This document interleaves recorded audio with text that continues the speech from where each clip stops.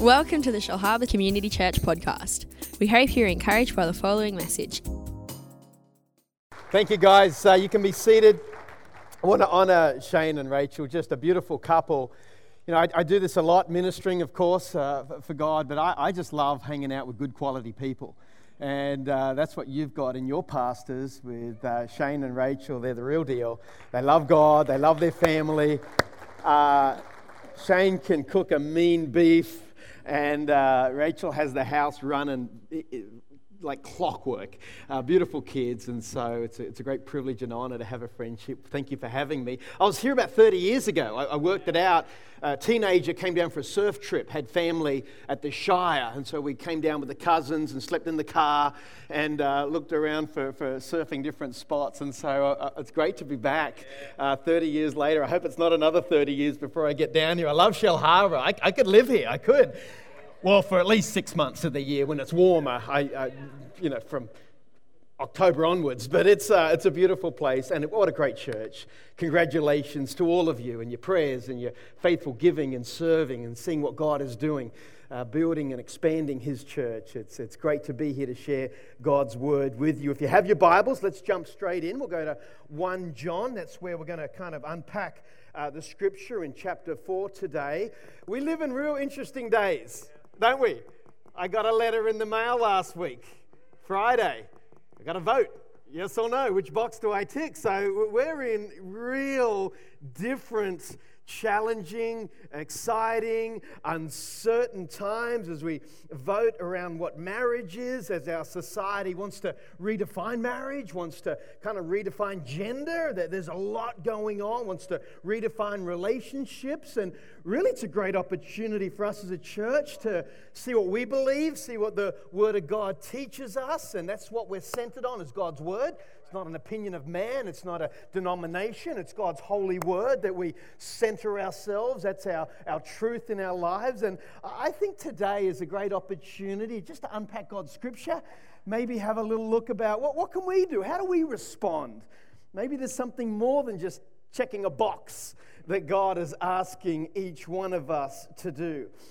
There is a truth that John wrote to the early church that I want to unpack with you today. I think it can kind of relate to us. The context is, John wrote this book. He was a disciple, remember, the only disciple not to be not to die a martyr's death, although he was boiled in oil and didn't kill him. Amazing story. And John was writing a letter about 50 years after Jesus died and rose again. Now, here's why that's interesting.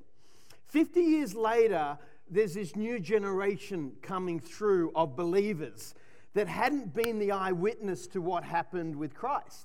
They had heard about Him through others, but hadn't been there personally. So it's kind of like the second generation of believers in the early church coming through. And they started to get a little bit blasé with their faith. They were a little indifferent. They lost some of their passion. They were kind of heading off the rails. And I don't know about you, but that's so easy, can happen for me. My hunger for God can kind of get waned. I can get busy with church life and church stuff and lose sight of my relationship with my Savior. Don't judge me hanging up here. I'm just being real. We all can drift, right? And we can get a bit complacent. We can just kind of take it for granted. We can forget the great love that God bestowed upon us through His Son Jesus. And so it's interesting that John writes this letter to challenge the church. I feel he's kind of writing it to me and to us today, because often we can ask, why are we here today? Are you here out of obligation or out of relationship? Are you here out of duty or devotion?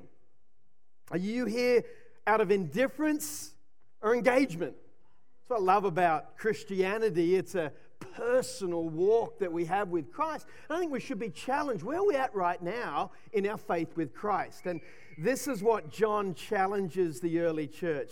So what does he write? what does John write to challenge the church to renew their passion, their faith, their trust in God? Let's have a look. 1 John chapter 4, verse 16. John writes, God is love. Those who live in love live in God, and God lives in them. John brings it back to the basics, just like we shared in communion. God is love, verse 17. And as we live in God, our love grows more perfect. Isn't that interesting? As we follow Christ, our love should grow more perfect. So we will not be afraid on the day of judgment, but we can face Him with confidence because we live like Jesus here in this world. Such love has no fear, because perfect love, what does perfect love do? Expels all fear. If we are afraid, it is for fear of punishment. And this shows we've not fully experienced His perfect love. When you experience God's perfect love, it's not out of our works or out of our actions. It's receiving His love and His grace, and we find that confidence. Verse 19. We love, who do we love? We love each other. Why? Because He first loved us. Loving each other is the fruit of knowing God. Interesting. It's one thing to receive God's love, but John's saying, okay, now that you've received this great love, what are you doing with it? What's the responsibility on us as followers of Christ to actually respond to this great love? Wonder if our measure of success is the amount of love that we show to others, or the lack of love we can show to others. Verse 20. If someone says, I love God, but hates a fellow believer, that person is a liar. John's being pretty straight now. He's just cutting straight to the chase because he's wanting to stir the church up on this thing called love and what we do with it. For if we don't love people we can see, how on earth can we love God who we can't see? Verse 21, he finishes with this. And He has given us this command. This is the command for the early church. This is the command for us today. You ready? Those who love God must also love their fellow believers. Interesting that John didn't say, hey, you need to love the Romans or the Gentiles or those who are lost and are far from God. And absolutely we do. But he starts with the believers loving each other. Why is that? Why did John say and command for us to love each other in this room? Well, why is that? I believe when things are healthy at home, it helps us succeed at work. We know that, right? We're happy wife, happy life. When marriage and family is going well, that empowers us to live out our life, and it's a great foundation. I think it's the same with the church. When the church is healthy, that positions us to be the benefit for those who aren't in church. Once we're healthy, once we're strong, living this life that God teaches us, that positions us to make the biggest impact in our community. But where there's not unity, where there's backbiting and fighting and bickering, and when the church isn't healthy, kind of erodes our foundation to make a difference in our community. And the challenge is, I believe in this day and age, there is a storm brewing in our society. And they will be looking at the local church, or what do we believe, where do we stand?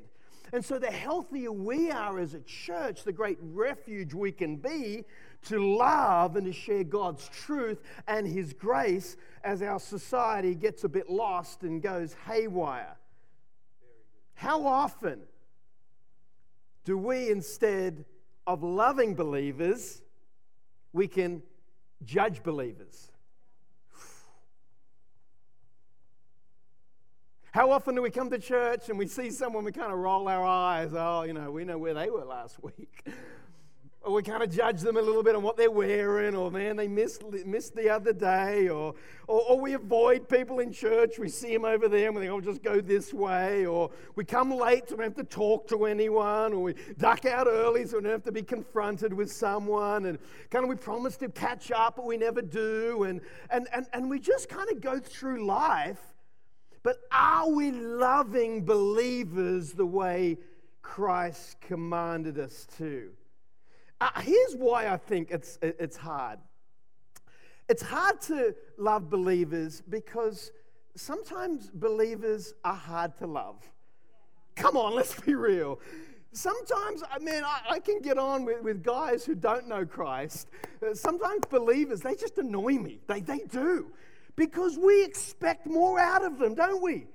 They know God. We expect them to do things a little better.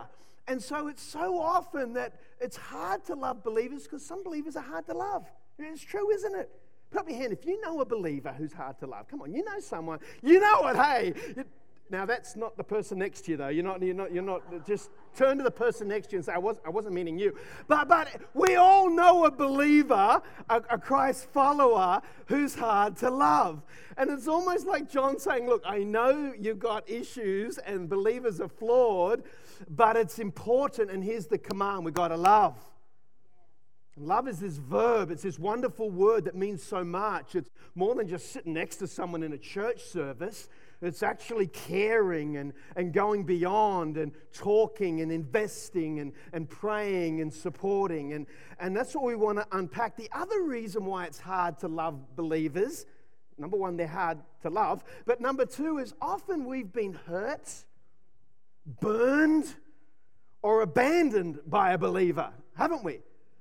And that hurt causes us often to pull back. And it's difficult to love when people know better. Let's be real today. There is that pain that many of us carry through a break in relationship. You know, a relational pain is far greater than a physical pain or a financial pain. That relational pain stings and it sticks because often you own it and it kind of becomes part of you.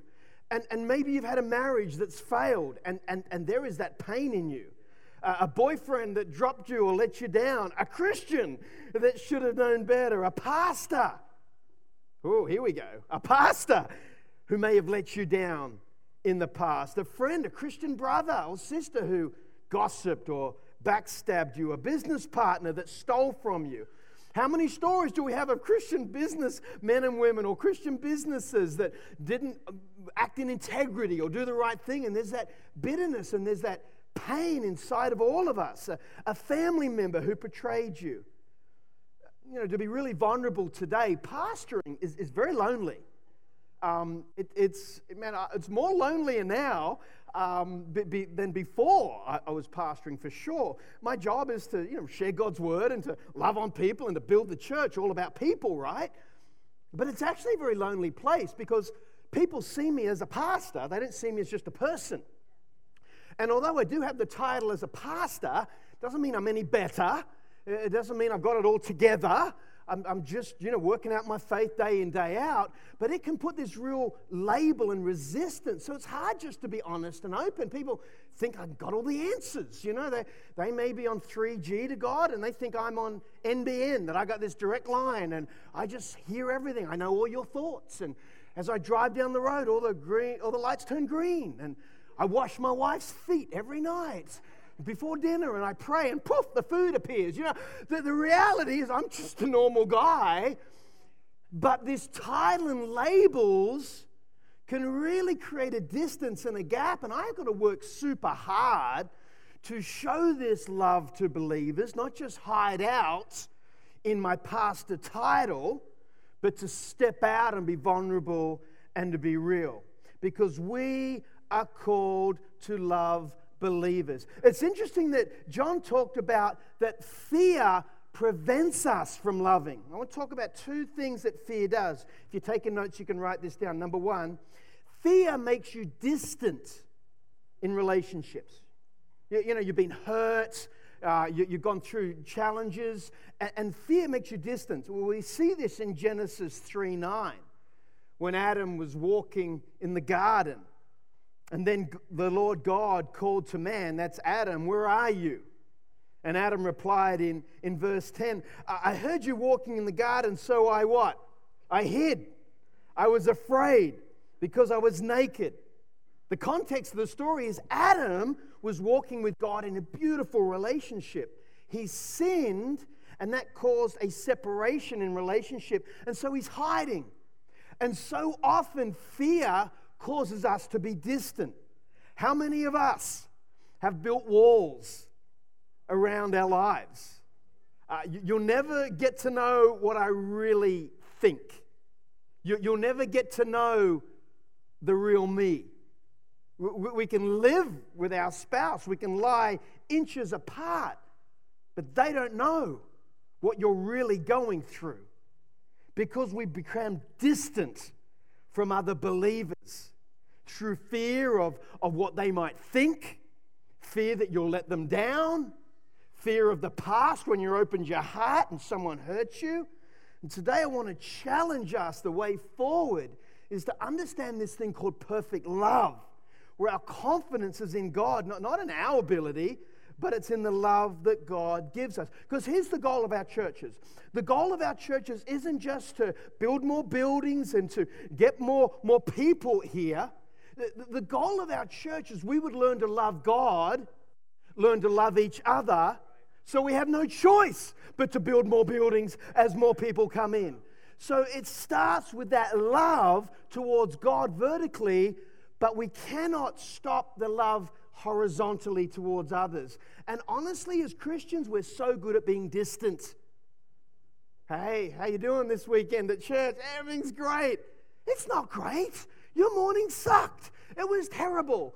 You're fighting with your kids in the car. You're struggling to make your rent payment. There's challenges that you're going on. Yet we feel as Christians we can't be vulnerable or real or open for fear of judgment. And so we distance ourselves. We just put on the mask and we go through life without truly sharing the love. It's a little bit like the family photo. Has anybody had a family photo?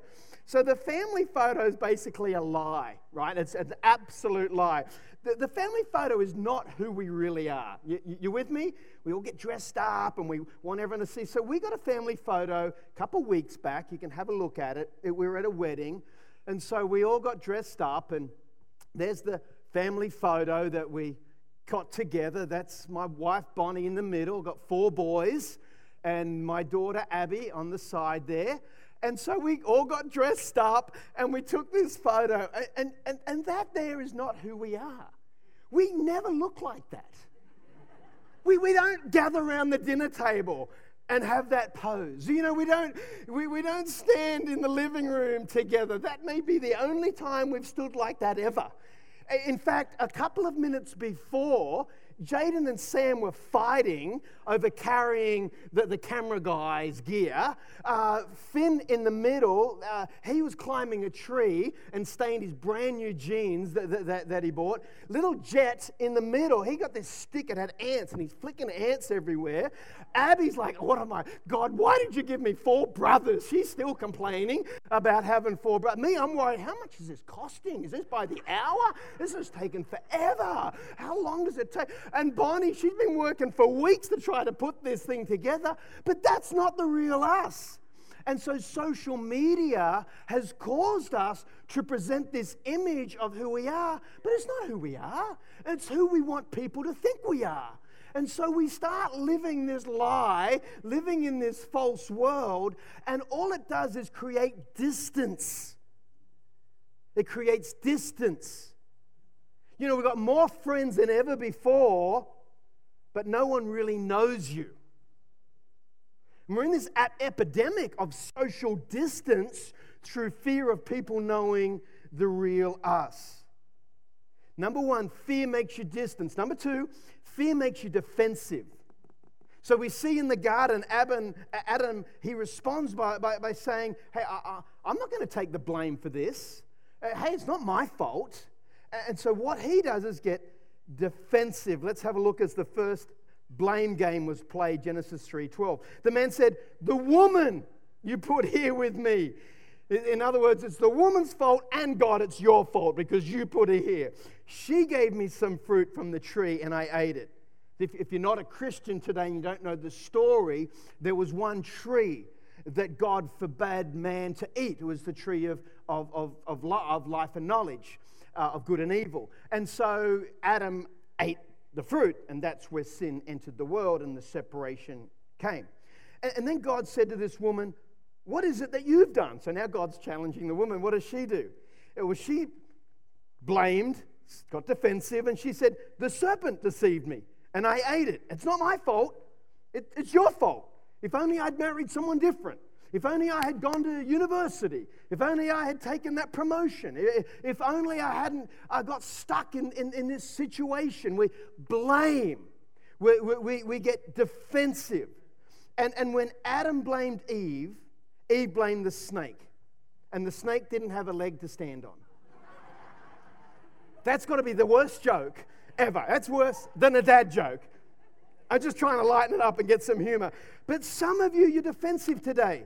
Well, you ask, how's it going? Yeah, I'm doing okay. Or, I like your jeans and you're defensive. Well, I got them on sale. Or you get defensive when people challenge you. You're really doing okay. Of course I'm doing okay. What do you think? Well, why wouldn't I be doing okay? What do you know that I don't know? And so initially we can get defensive when people ask us. That's a good measurement that maybe you're not secure in the love that God's given you. When you're defensive, it creates separation. So what does fear do? Distance and defensiveness.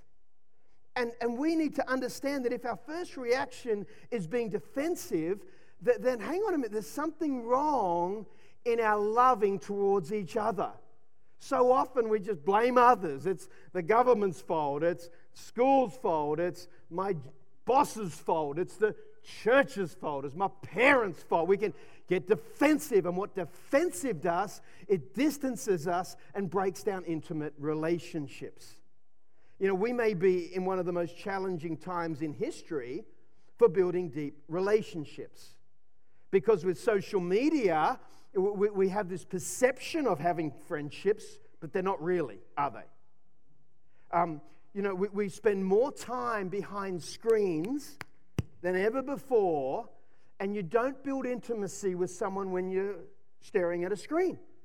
You need to look at their eyes. You need to have a conversation. And my kids and this next generation that just don't do well with interpersonal skills, it's really handicapping them, although they have great opportunity with social media. I think it's actually hurting them from developing deep relationships where they can show the love they're designed to other people. We're more mobile and less loyal than ever before. 40 years ago, 3.3 years was the average time we would hold down a job. That was the average length. Currently, 3.3 years is how long we hold a job down. So the average person, 3.3 years, not a long time. When you consider just 40 years ago, it was 10 years. So we're after this thing called flexibility and mobility, but the problem is it's the expense of loyalty and deep relationships.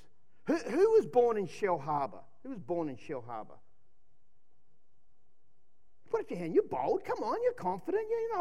You're proud. Okay, so we've got like 8 people. The reason I say that, whose parents were born in Shell Harbour? So you've got 2 parents born in Shell Harbour, one of your parents. So out of this whole room, we've only got 2 people that are second generation, what do you call them, Shell Harborites? What that means is there isn't the longevity or the time to develop those deep, rich relationships. And so building relationships take time. They're just not instant. And so what it means is we have to work even harder because a lot of us have moved in from other locations and may have only been here a few years or less than a decade. So it's even more effort that we need to exert as Christians to build these relationships with other believers. Why? So we can fulfill the commandment of loving God and loving others. So how do we overcome the fear of being distant and defensive? How do we love God and people the way we were designed? I've got 2 thoughts. Number 1, you've got to take a risk. Loving people is risky. You can't be in control and achieve intimacy. Come on, someone needed to hear this. I'll say it again. You can't be in control and achieve intimacy. You can't keep the upper hand and achieve intimacy. You can't keep an ace up your sleeve and achieve intimacy. You could get hurt. It is a risk, but it's a risk you can't afford not to take, because this is the life that God has commanded us to take, to build healthy relationships with other believers. The healthier we are as a church, the more benefit we can be to those who are outside the church. Because ultimately we want to model what Christ came to give us, which is life and life more abundantly, by loving Him and loving others. You have to be able to take a risk. What's the alternative? You go through life distant and defensive. That there's no success there. It is painful, it is risky, but it's a risk we cannot not take. You're single, you've been hurt. Don't quit, don't give up. Go out on a date. You've been dating someone, but you've never really shared the real you. It's time to take those masks off. It's time to get real and honest. You're with your spouse and you're kind of not on the same page. This is a great place to build a healthy church, is in marriages and families and relationships. How about you share your heart? This is what I'm thinking. This is what I'm feeling. Don't get mad. I just want to let you know where I'm at. And that you receive that with love and compassion. That you don't try to fix them or judge them, but you be a safe place where they can share and vent, and we can let the love of God come in and transform us, because this love is the most powerful force on the universe. It's the answer to our nation. It's the answer to our society. It's the answer to mankind. It's God's love in us and God's love out of us to others. Have you ever noticed with married couples, there's often a prudy and a nudie? Let me explain here. Opposites attract, right? In marriage, you got an extrovert and an introvert. You got a thinker or a feeler. Well, often you kind of have one part of the marriage who's, they're a bit freer with their clothing. You know, they don't wear as much, and maybe wear their undies or boxer shorts around the kitchen. But then you've got the other who's often more of a prudy. They're covered from head to toe. They go to bed with 5 layers on, and got the flannel, clothes that they wear all the time. So often you've got a prudy and a nudie, right? They're opposites attract. I don't want to know who the nudie is in this room. I'm just an illustration. You just keep that to yourself, all right? But the issue is, unless you strip the layers relationally, you can't be intimate. And so often in marriages, there's these layers that we carry around, and we don't share the real us. And so for you, wherever your relationship you're in, if you're a relationship with your parents, or relationship with friends, or relationship with other people, it's time that we be honest, that we be real, that we get intimate. I'm not saying everyone you see you just unload on. I'm saying you choose 1 or 2 safe friends, 1 or 2 or 3, safe places. And you start there. I just want to be able to be intimate and real. I want to be able to love the way Christ loved me, unconditionally. One of the best ways, and this is why the church is modeled to build this love between God and each other, is what we call our connect groups. Now, we've heard this, right? Sometimes, I'm in a connect group. But connect groups are designed for Christians to do life together. The weekend worship is wonderful. We come together and celebrate all that God is doing, but it's only half of it. The early church, they met together in the temples. They also met together in the homes, broke bread. Man, we need to learn to do life with other believers. We need to learn to be in a connect group, start a connect group, build a connect group. It's in the connect group that where the pastoral care takes place.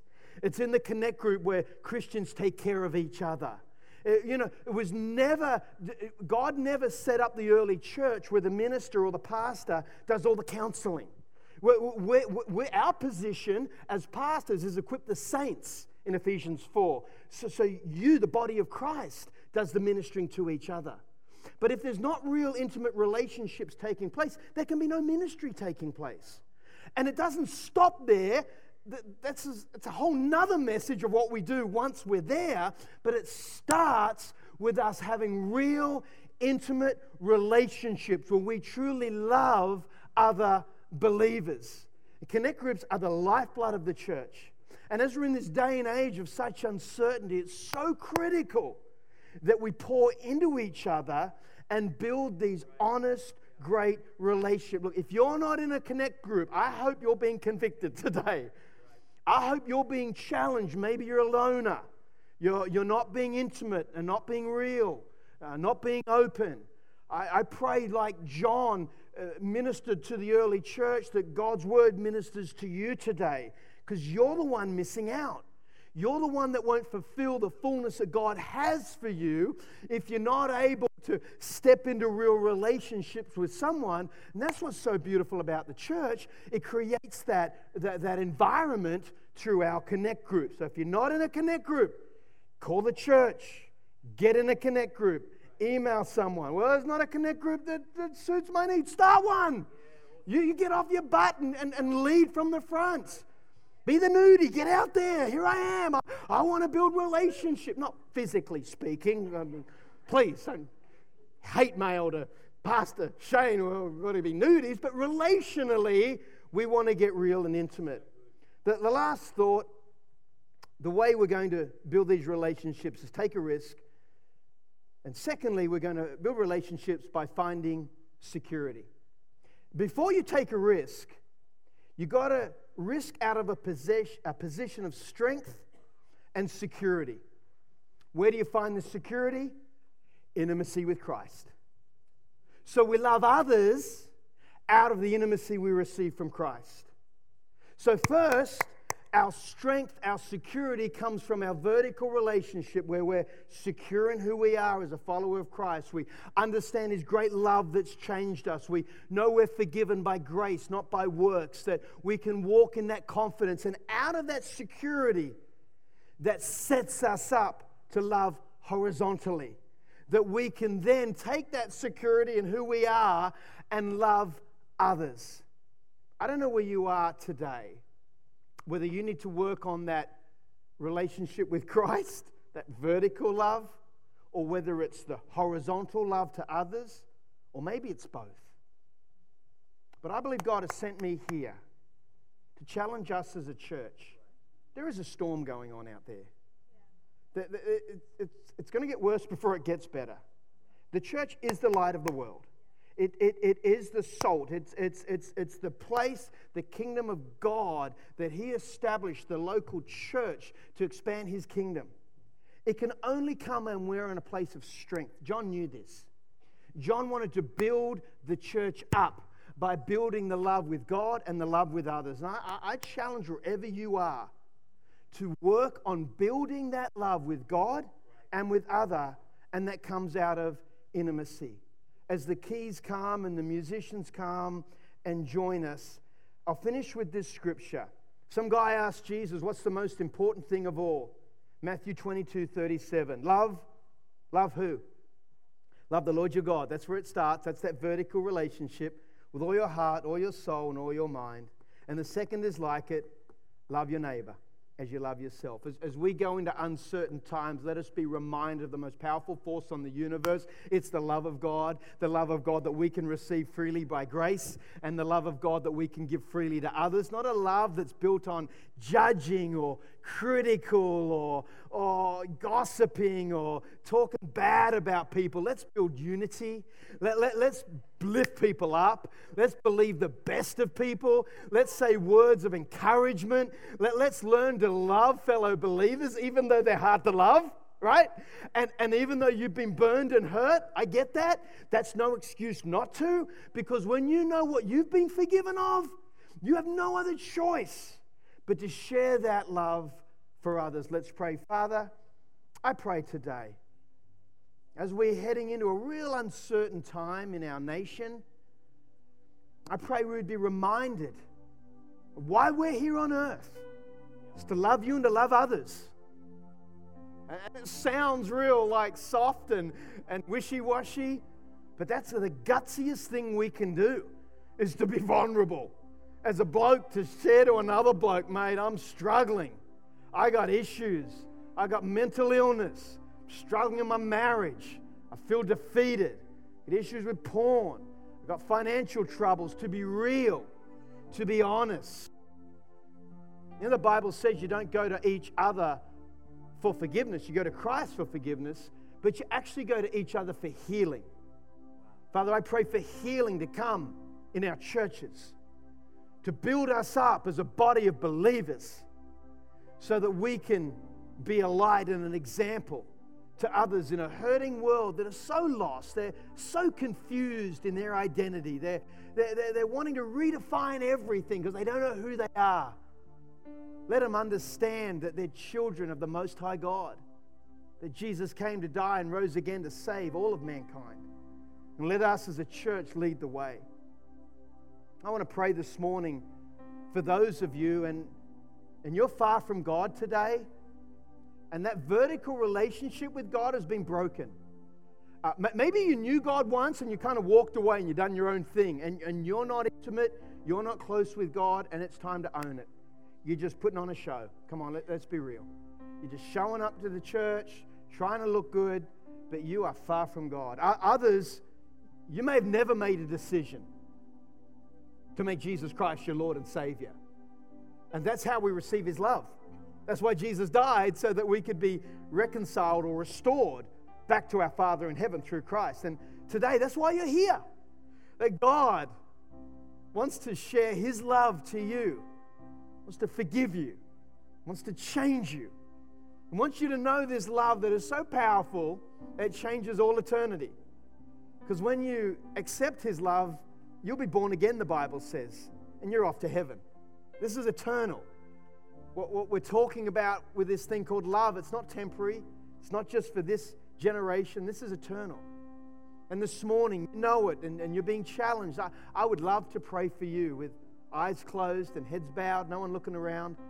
You want to make that decision this morning to put Jesus Christ first in your life. You want to make Him your Lord. I would be honored to pray for you. If you would just raise your hand and say, yeah, Miles, that's me. Would you pray for me? I won't embarrass you or cause you to come down the front, but this is between you and God. Thank you down the front. You can put your hand down. Others, this is your moment to say, yeah, God, would you forgive me?